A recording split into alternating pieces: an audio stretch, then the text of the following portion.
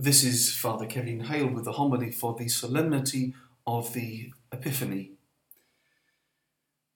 The media have become very creative in recent years when it comes to singling out certain days of the year for significant behaviour. Just before Christmas there was Black Friday. This week we've had Fat Cat Wednesday and Take Back Tuesday as the day on which the greatest number of returns are made of unwanted Christmas gifts. I've never taken back an unwanted gift or put one on eBay, but I can imagine many people do return items that they don't much like because they've not been given what they wanted or expected, or that something isn't the right size, or they just want to decide themselves the sort of gift that they want. I can't help thinking that the spirit of Christmas consumerism is a far cry from the real nature of why we give gifts at Christmas. In some parts of the world, it's this feast, the Epiphany, that's the day, in fact, used for giving and receiving those gifts. We will learn from earliest times in our lives the details of the visit of the Magi. The gifts they brought to Jesus were commodities more highly prized at that time than many of the consumerist items that we go for nowadays, because of their rarity and the difficulty in obtaining them. So when the Magi, the wise men, presented those gifts to Jesus, it wasn't just the thought that counted. They'd actually made quite a sacrifice, not only in financial terms, but also in the cost and effort involved in delivering them. Now, although this detail in the Nativity story is only narrated for us by St. Matthew, his clear intention is to remind us that these were gifts fit for a king, the King of heaven and earth. In each of them, there has been seen a spiritual desire to give of ourselves, to give the best of ourselves to God, and especially when it comes to the worship of Almighty God. So it's no surprise that the Church uses these commodities still in her worship. Gold, the best and the most precious of the metals, is used for those sacred vessels and vestures which come into contact with God himself. Frankincense symbolises our prayer ascending to heaven, and also by which we give honour to God and holy things.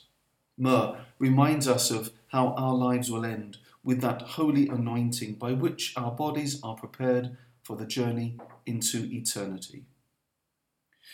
Which brings us back inevitably and always to the mystery of the Blessed Eucharist, the worship of which is foreshadowed in the visit of the Magi.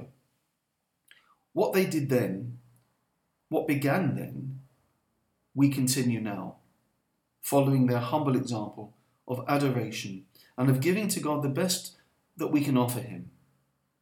One of my favourite passages in the writings of the saints is the commentary on St. Matthew's Gospel by St. John Chrysostom, written in the 4th century.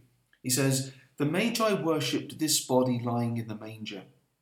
Now you no longer see him in the manger, but on the altar. You do not see a woman holding him in her arms, but the priest who is standing and the Holy Spirit hovering powerfully over the offerings placed on the altar.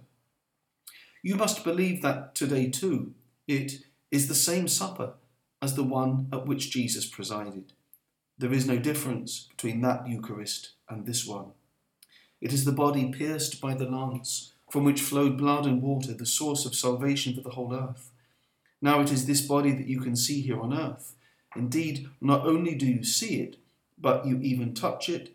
Not only do you touch it, but you also eat it and go home, having received it." The custom of giving and receiving gifts at Christmas, where sometimes the thought is more evident than the item proffered, is indeed based on the example of the Magi, but even more on how God in Christ has given the world the most precious and marvellous gift beyond all price.